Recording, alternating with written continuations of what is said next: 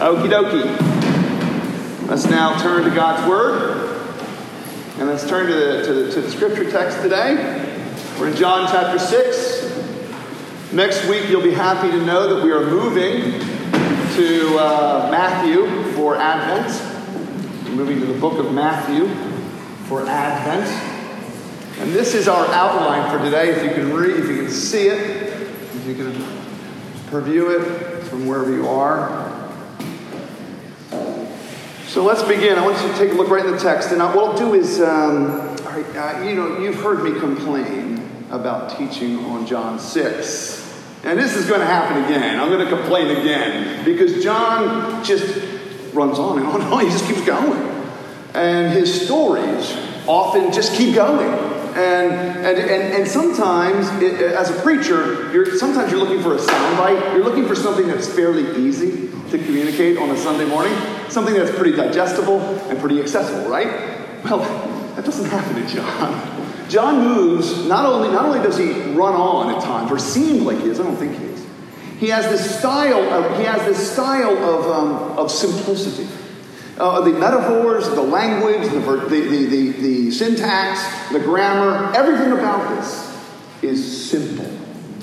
It's for babies. It's for young. It's for people who don't know Jesus. It's for people who are new to God. It's meant to be so. It's baby talk. It's God just going. It's what Jesus is doing. He's talking to you like a baby because we need that, right? So we can understand. Now, because there's such a cultural gap and such a gap in time, well, some of that baby talk is lost a little bit. We don't quite, it doesn't get to us as easily. So I'm doing my best to make it come alive. Now, we're going to pick up the story right where Christ has done two major miracles, two amazing miracles. He fed 5,000 people with 5 loaves of bread and 2 fish. He did the miracle in their hands. Remember? He handed the bread to him, who handed the bread on, and the miracle happened. And it was incredible. Then he walked on water. And these two events, they're not magic acts. They're proofs that he's the same God who brought them out of Exodus. He's the same God who brought them out of Egypt in the Old Testament. He's the same God who parted the Red Sea. He walks on water. He is the same God who fed them with manna. He feeds them again. And Jesus and John are subtly, repeatedly saying to you again and again, Jesus is God. Jesus is God. Jesus is God. If you're paying attention, Jesus is God. He is the I am. But in this text, if you're going to encounter Jesus as God, you have to encounter him on his terms. Does anybody remember what the people did after the bread and the water? It was before the water, but after the bread. They tried to make him king. Now, it's a funny moment, because why wouldn't Christ right that moment go, okay, I am king? Because what does it mean for him to be sovereign, the sovereignty of God? God is the boss of what? Everything. God is the boss of everything. Jesus is the boss of everything. And then they try to make him king, and he says no. And then as they come after him and pursue him, he keeps retreating. Because something is happening that you're going to encounter today. If you're going to encounter it in your heart, or you'll encounter it in your mind, somewhere you'll encounter it in this teaching today. Because God refuses, and Christ openly refuses, to come to you and deal with you and parlay with you on your terms. God is not here to agree with you. In fact, Christ makes a point of disagreeing with you, and disagreeing with me, and disagreeing with what our intuition might say, or what we might think, oh, God's like this, or God's like that, or God, and Jesus wants to tell you, and he says it again and again, God is not like what you think he is. And you imagine you have him crafted in your mind. You have a God that you have figured it out. That's not God. Any God you've figured out ain't Jesus. Any God that you control or know is not the God of the Bible. Any God that you feel, that's not the God of the Bible. The God of the Bible is thorny, difficult, terrifying, loving, kind, sacrificing, and judging. He is the boss of everything. I'm going to read the text now. They pursued him. And notice how he is ruffled as he brings up his sovereignty. Let's ask ourselves the question first so we can understand the text, the way John intended. Why did John, if you'll read this to me from John, why did John say he wrote this book?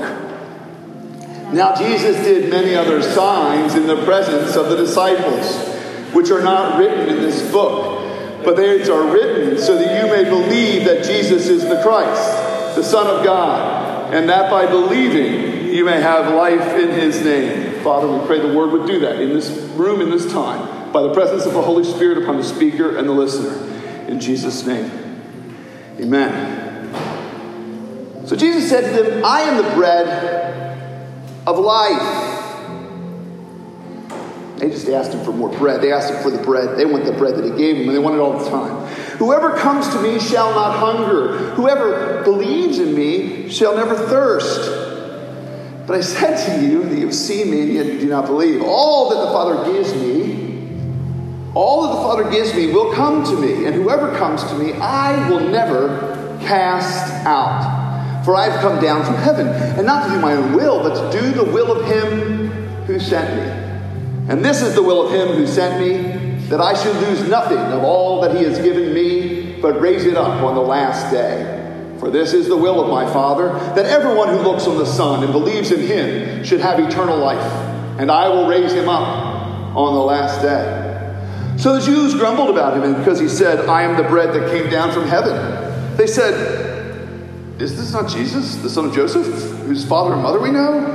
How does he not say, I have come down from heaven? Jesus answered them, do not grumble among yourselves. No one can come to me. We're going to end here on this verse. No one can come to me unless the Father who sent me draws him, and I will raise him up on the last day. Sovereignty. It's all over this text. It drips. You know, it's funny. I think sometimes we miss the majesty of Christ because he's so unassuming about it. In other words, he just walks in it. He just walks in grandeur. He walks in eternal grandeur. He can't help it. He is God. He can't help it. And you hear it everywhere. You hear the things he says offhandedly. Do not think that I came to abolish the law and the prophets, it says in Matthew 5, verse 17. Now, just listen to that for 1 second. Do not think I came to abolish the law and the prophets. Okay. Who was thinking that? In other words, he sees himself as the law and the prophets hang on him. He said, I didn't come to abolish it. He came to what? Fulfill. And what he begins to say is the Bible, your Bible, our Bibles hang in their credibility and their truth hang on him like he's a hinge. And they pivot on him. Pure grandeur. I mean, unassailable majesty. I mean, King of kings, Lord of lords, wonderful counselor, the great I am. The Lion of the tribe of Judah, and his name is Jesus Christ. I love him. This is God's love language in sovereignty. It's the way he communicates love. It's how he is the boss of all things. Now, just this whole discussion goes to predestination, effectual calling, and perseverance of the saints. These are the words. Those words I just used may be unintelligible to you. They're very religious words. Predestination, effective love here, or effectual calling, and persevering love. We're going to unpack these because they're in the text. But I want to go back to Deuteronomy 29:29. The revealed things belong to us and our children, but the secret things, the hidden things, belong to God and him alone. What is that? There is a work happening between God's choice and your choice, between God's choice and human choice, which is secret. And there's no other way to talk about it. It's just, and the Bible never resolves it. And it never says it's not God's choice. It never says it's not yours. It says them both fully. You must choose today. Juliana, you must choose today who you will follow. Oh, but I could say this just as fully. David, you will only follow as our Father chooses you. Which is true? Neither.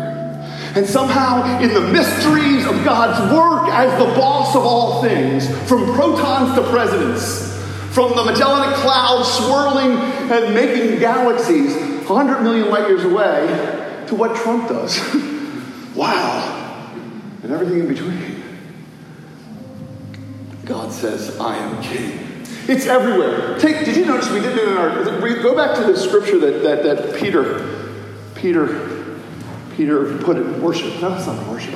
Right there in the call to worship. Look at the first page there. After it says, look at it says, give thanks to the Lord, God of gods, whose love endures forever. And look at it, it starts listing great wonders, the heavens, the earth above the waters, great lights, the sun to rule over the day, moon and stars. And then he says, us in our low estate, and rescuing us and giving us food, feeding. And then what? You see, the majesty, the pure, majestic kingliness of God is everywhere in the Bible. It's just everywhere. And I don't know how people miss it. Except for this one thing. They tried to make him king. And we try to do it over. We try to make a king that we like. And not a king who will rule us in his love. And so, how do we understand this and how can it help us? The first is his predestining love. God makes choices. It's here in the text. Christ even says, I don't do what I will. What does he say? I do the will of him who sent me. This is really amazing. If you want to understand what God's choices are, look to Jesus. Because Jesus understands himself and his actions and his reactions, his pursuit of the cross, his death on the cross, his blood, his resurrection from the dead. What does he say? That he is walking as the predestined one, the one appointed from eternity. And if we're in him, we're walking in the same places of God's predestining love. God makes choices. Now, for each one of these, I want to point out a darkness that comes out of it. Because there's a way of receiving what I just said and dying, of death. There's death there if you don't receive it with faith. What I mean by it is this. What's the first thing people say? Well, why does God blame me for not choosing him? That's not fair. Right? To accuse God. That's one response. How does the Bible respond to that? Yeah, try it if you want. He's a judge. Sorry. That's really what the scriptures say. He's the judge of all the earth. Sorry. He's not explaining himself. There's a second thing that happens in Christians, though, where they get lazy because of this. It's called fatalism. God's going to choose. Actually, there's whole churches that have thought this. It's an error. If God has chosen, then why do I have to work? There's this laziness that comes in. But you know what it misses? This is not abstract. This is not a force that loves you. It's a person that loves you. This isn't a force that chose you indiscriminately like some sort of random lottery. No, this is a person of majesty who looked upon the eyes of Miguel and said, I will have him for my own. Why? I don't know. It glorifies him somehow to have Miguel sitting there, Gina sitting there, me sitting here, and David there, and McLaren here, and Grace there. He just does. He makes choices. Man, I came to Christ. I grew up in a Presbyterian church with this predestination stuff, right? I grew up around this. How do you respond to predestination? How do you respond to God makes choices? Makes choices about his will. How do you respond to that? What do you do with it? How's it practical? There's only one way to respond to sovereignty. And that is, pick me. What else is there? Choose me. Ooh, Jesus. Ooh, Jesus. That's what we've been doing all morning. Don't you know that's what prayer and praise on? What is us doing? Jesus, over here, Jesus, come over here. You get it? That's what we're doing. Over here, take care of what we love. Take care of us. And if you listen to those psalmists dripping with the majesty of God, what do they say? They say stuff like, hurry up. They say hey, come over here. Where are you? Hey, don't leave me. That's what predestined love does. Is it forces you to come to grips with God makes choices. And you need to figure out, how do I get on the right side of those choices then? Because they determine everything. This is how you do it. Pick me. And this is how I experienced this week. You know what I said to God this week? It really kind of, I love how Jesus preaches to me all week. Well, I don't really love it, but and that was this. I said, choose me and make your choice that I will choose you now. Like isn't that always what we're praying? Choose me. Dad, choose me, but choose that I will no longer choose bad things. Help me to choose you. You can pray that. Don't you want to pray that? Choose me and choose this in me, that I choose you all the time. Oh, do you feel? I feel life there. I feel freedom. I feel joy. I feel, yes, yay, that's me. Pick me, Jesus, pick me. Second, praying is doing. Oh my, don't you realize? All right, so, put it this way. Look, there's so much frisson there. There's so much tension, isn't there? Intellectually, existentially, emotionally. What are you choosing, God? Why aren't you choosing what I have asked? Why don't you choose my mom, my dad, my career, my love? Why won't you? And we're desperate, right? But praying is doing. Because at this moment, follow me here, at this moment, as your knees, you don't pray your knees, you probably should. And trust me, just trust me on that. Right here, I am talking about my choices to a God who chooses. And right there is all the fire of creation. God is on the move, and he answers prayer. Yes, as you're praying, it's a part of his doing already. And he is doing through your praying, and your praying is his doing, and then he will do.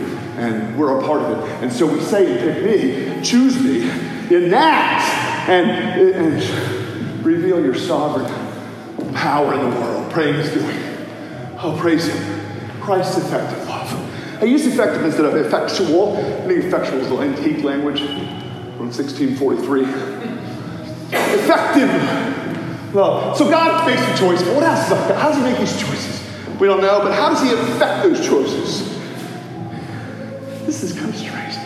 It's all over this text. Nobody comes to me. Did you read that text? Look on verse. Look at the text we're preaching from here.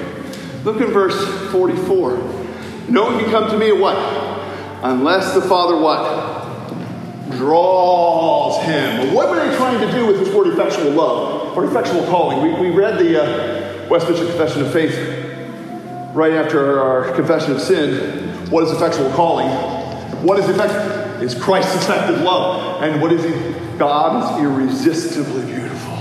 That's how he does it. That's how he does it. That's how he saves people. And I don't even, it's wild, isn't it? I mean, in the end, you choose God because all of us would choose the most beautiful thing we could have anyway. We love beauty. We do. We choose beautiful houses, beautiful paints, beautiful things, beautiful couches, beautiful TVs, beautiful shows. We love beauty. I mean, and we love it when Stacy has a gift for beauty. Someone's having, and that's beautiful. We know it. We love it. We see it. So God knows that because he's beautiful. So what does he do? Oh, he just finally just shows up what he really is. And then you fall in love. He just shows who he is. And you are drawn. Praise him. That's how he does his work. It's this beautiful. And what does this mean? What's one of the reasons? What's one of the things we might, the dark side of effective love? How if that's received without faith, how is it death? And I think I wrote that down. What I was thinking. There's a bad interpretation here. You may have heard this. Some people say this. Jesus just puts you to the point where you can make a decision. Has anybody ever heard that? There is an interpretation of this text that teaches something false. And that is that God took McLaren and just brought him to this special place of choice making. And in that choice making place, McLaren chose God. And that's what the drawing was. That doesn't work. If you read the text, it's all one group. Look how it reads. No one can come to me unless what? the Father sent me draws him, and what happens to that person who is drawn? They're raised up on the last day. It's one group. It's not, I call some don't go, and then some I raise. Or I call some, and then some refuse, and some say yes, and some I raise, and some I don't. No. All that I call come. All that come, they come to heaven, and all those who come to heaven I will raise up at the last day. Whoa. What's this say to us? Hope for all. I just think we have a nasty habit of writing people off. We just do. People would rip me off. My parents were drug dealers. People probably wrote you off before. We write people off all the time. And we do it in sneaky ways. We write people off by not even seeing them. They don't exist to us. The homeless, the poorest of the poor, we don't see them. Well, there's no hope for them. Or we look at people in bondage to sin, or people who are celebrating lifestyles we don't like or don't agree with or don't think are good or cool or wonderful, and we outright know there's sin here and there. All this comes in, and what do? We have a tendency to do what? To write people off and not have hope for all. See, Christ, one of the things I found about his effective calling is how he delights in surprising us. He just delights in it. He delights in calling Tom, or delights in calling me, there's this wonderful surprise in him. Don't you want to find it? Well, I want to find it. I want to find the people who would be really surprising if they came to Jesus. Why not? But the second thing this does, and it's so beautiful, good heavens, Miss Sakamoto, you're beautiful. Does anybody remember where that's from? Gosh, you guys are all so young. Gina got it right away. She blinded me with science. It's a song from the 80s, 1982 to be precise. And I was 16 years old. All right, so she blinded me with science. God is irresistibly beautiful. And in the song, Thomas Dolby wrote this song, She Blinded Me with Science. You may have heard that song. But it's funny, he put this name in just so he could have a really beautiful Japanese woman in the video. That was the only reason he did it. He didn't have anything. She's a made-up character. He just did it just so he could have a really foxy Japanese girl that he knew in the video. His videos had just come out in 82.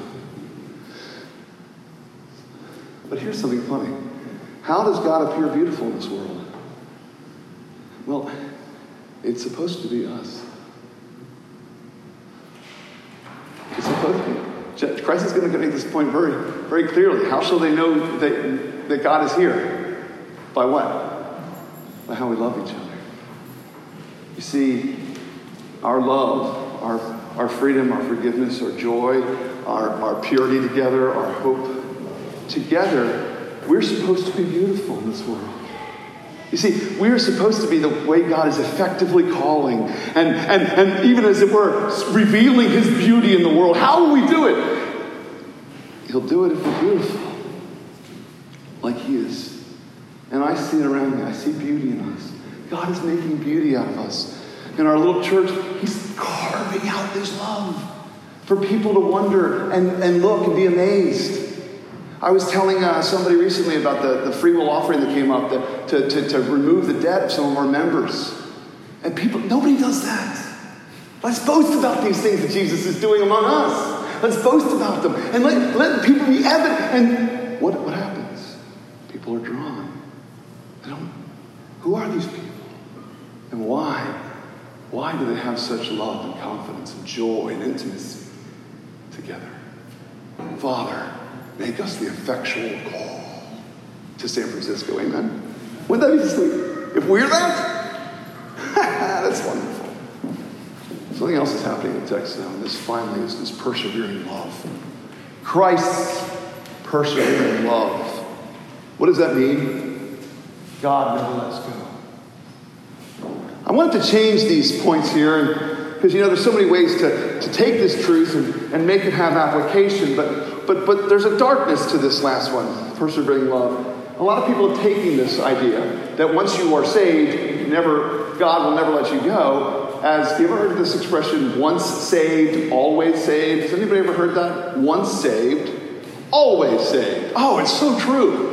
But every time I've heard it, it's being used in the wrong context. And what I mean is, It's a wonderful truth, but usually when people are saying it, they're saying, I shall live in this relationship, let's say it's adulterous or sinful, I'll do this, and it's okay, I'm saved. I don't have to worry. Because Jesus, I'm okay because I gave my life to Christ at camp when I was 12. And however I live or whatever I do or wherever I go, however I live and whatever I say and whoever I hate and whoever I hurt, it doesn't matter. I can do as I please.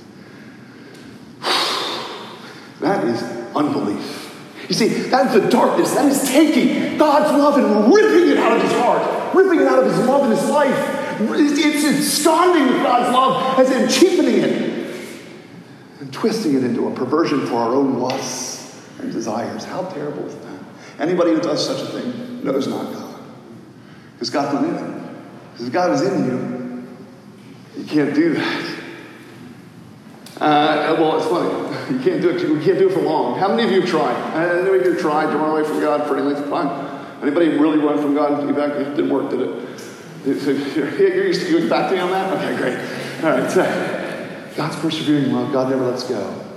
The first point answers, but I did blank. Or I do blank. Or I am blank. Fill in the space.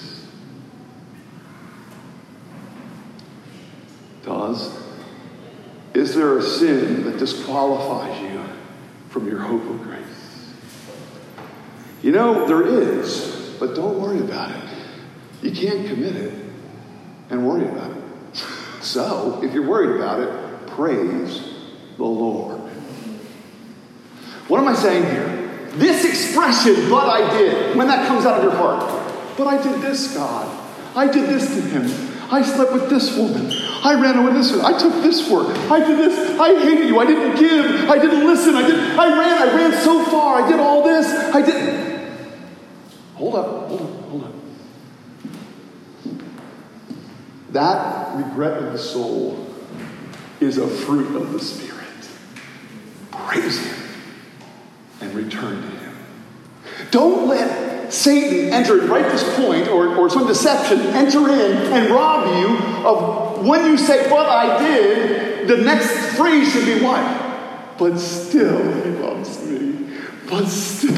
You see, God has permitted a lot of failure in life. Remember, he's king, he's boss of everything. And he has permitted a lot of failure in your heart. And you wonder why. And I'll tell you why. God is not fond of proud people. He wants to take you to this little school here. But I did blank. Or I didn't do blank. But he still loves me.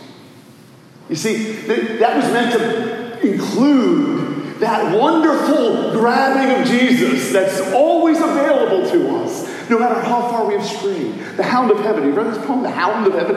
This wonderful man, I forget what his name was in this poem, he describes his own life as God's relentless pursuit for him and finally getting it. When you have regrets, God is pursuing you in those regrets to bring you a bend to the cross and to all the freedom of his love. Praise him. Praise him. He never fails. Finally, he's able to make you stand. And this is hard. One of the hardships that my wife has, right here, I've told her she can quote this to me if she wants, and she will.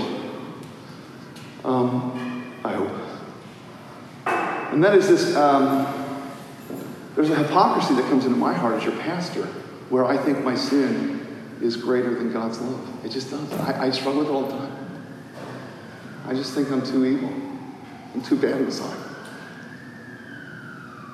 So when she calls me out about that, what is she doing? What is she doing? What's she doing? She's driving me back to God's love language. She's driving me back to him. He is persevering. Love is on you. Yes. Amen. And the reason I brought that up is this last one. He's able to make you stand. I shared this with some of you. facing my mom's cancer and the hardships lately, things like that, and I just said to God, I don't know how I can feel more pain and still be alive. You ever felt like that? Like, surely this is too much pain. After this pain, I'm not going to keep living, right? And then you go through the pain and you're still there. You're kind of like, well, I must die if I feel this bad. Well, I'm waiting, and you don't die. You just keep feeling awful. Suffering. So what do you do about suffering with God's persevering love? Well, then I think Jesus calls the disciples friends in John 16, I think, 15 or 16. He calls them friends. And I was meditating on that because the eternal God called the majesty calls us friends. It's amazing, right? The unassailable, unbelievable, extraordinary majesty of God. And what does he call you? A buddy. A friend. Hey, buddy. And I was reading the psalm, this Proverbs, where it reads, the wounds of a friend are faithful. Have you ever read that text? The wounds of a friend are faithful. And I realized that nobody fulfilled that like Christ did. Right? And he has wounded you, hasn't he? How many of you have felt the wounds in your life? Anybody else want to raise their hand? Anybody else hurting? Of course we are. But if the wounds of a friend are faithful, the sovereign God is the boss of everything. And he has done nothing but love you every time he has wounded you. Because he has driven you again and again where?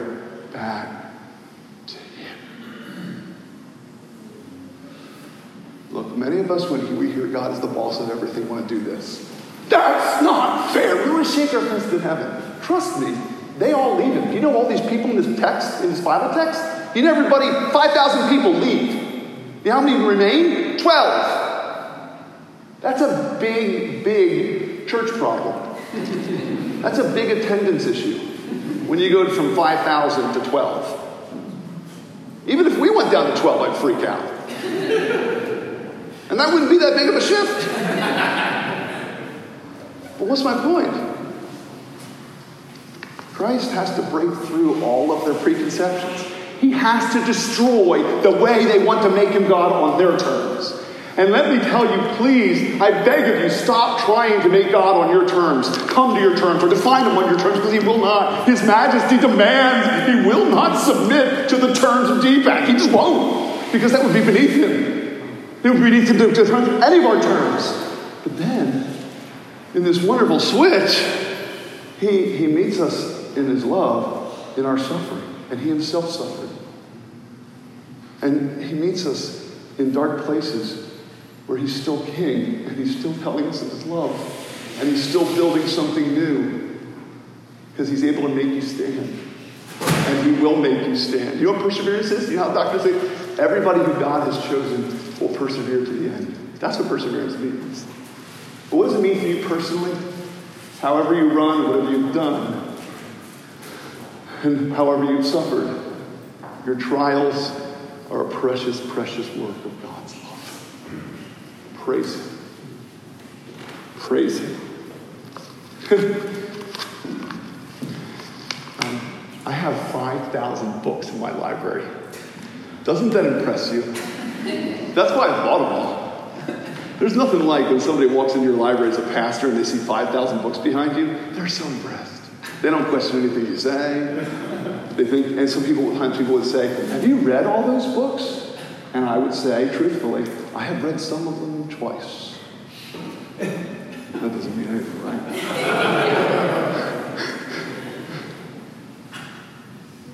A number of those books are very dusty. And they talk about dusty things like the sovereignty of God and predestination. 5 syllables. Some of you, this could help you in your love life to impress people. 5-syllable words. I despise all that dust now. those books, they're good, but they don't mean the same thing to me anymore. Because I want a sovereignty that's not written down on a page. I want to know a sovereign love that is written in my soul and in my heart and in my life and days. I want his sovereign love all over my life, all over my marriage, all over my heart, all over my family.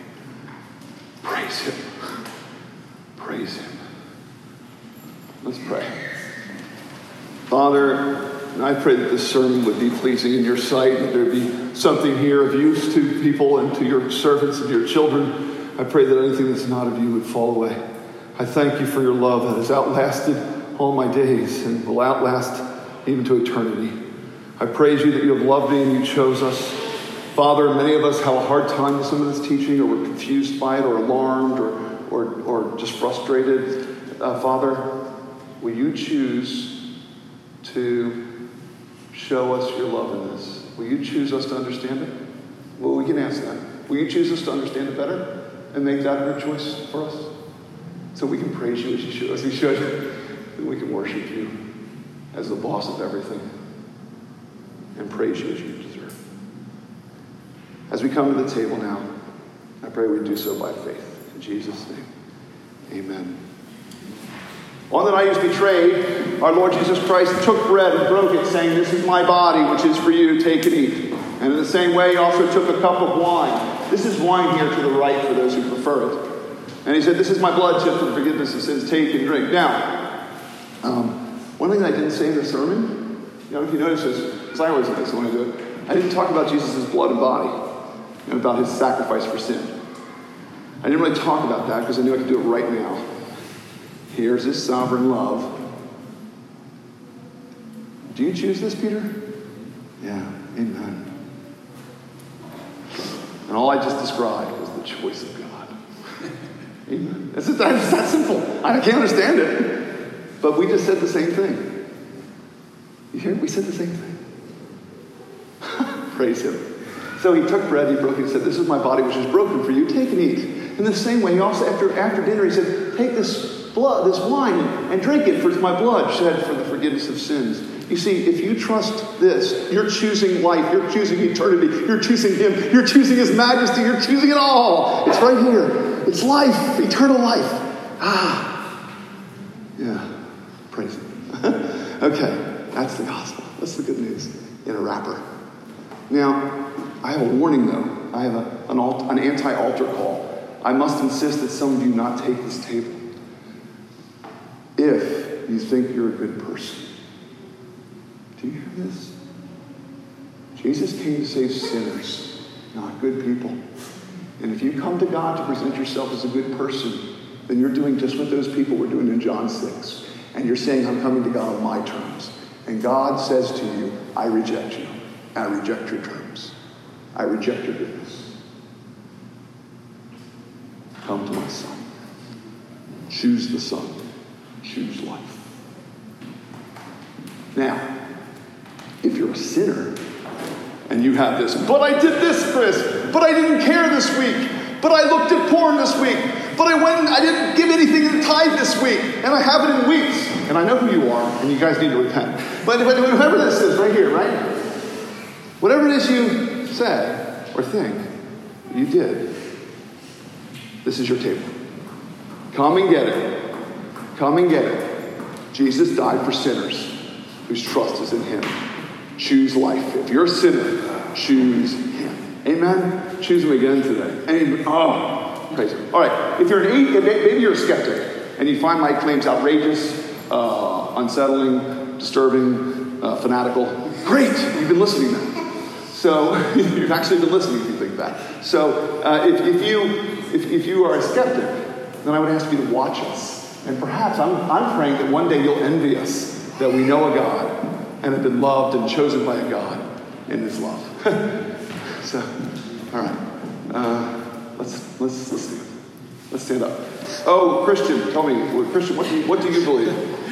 We believe in God the Father Almighty, maker of heaven and earth, and Jesus Christ, his only Son, our Lord, who was conceived by the Holy Spirit, born of the Virgin Mary, suffered under Pontius Pilate, was crucified, died, and was buried. Then he ascended into hell. On the third day he rose again from the dead. He ascended into heaven and is seated at the right hand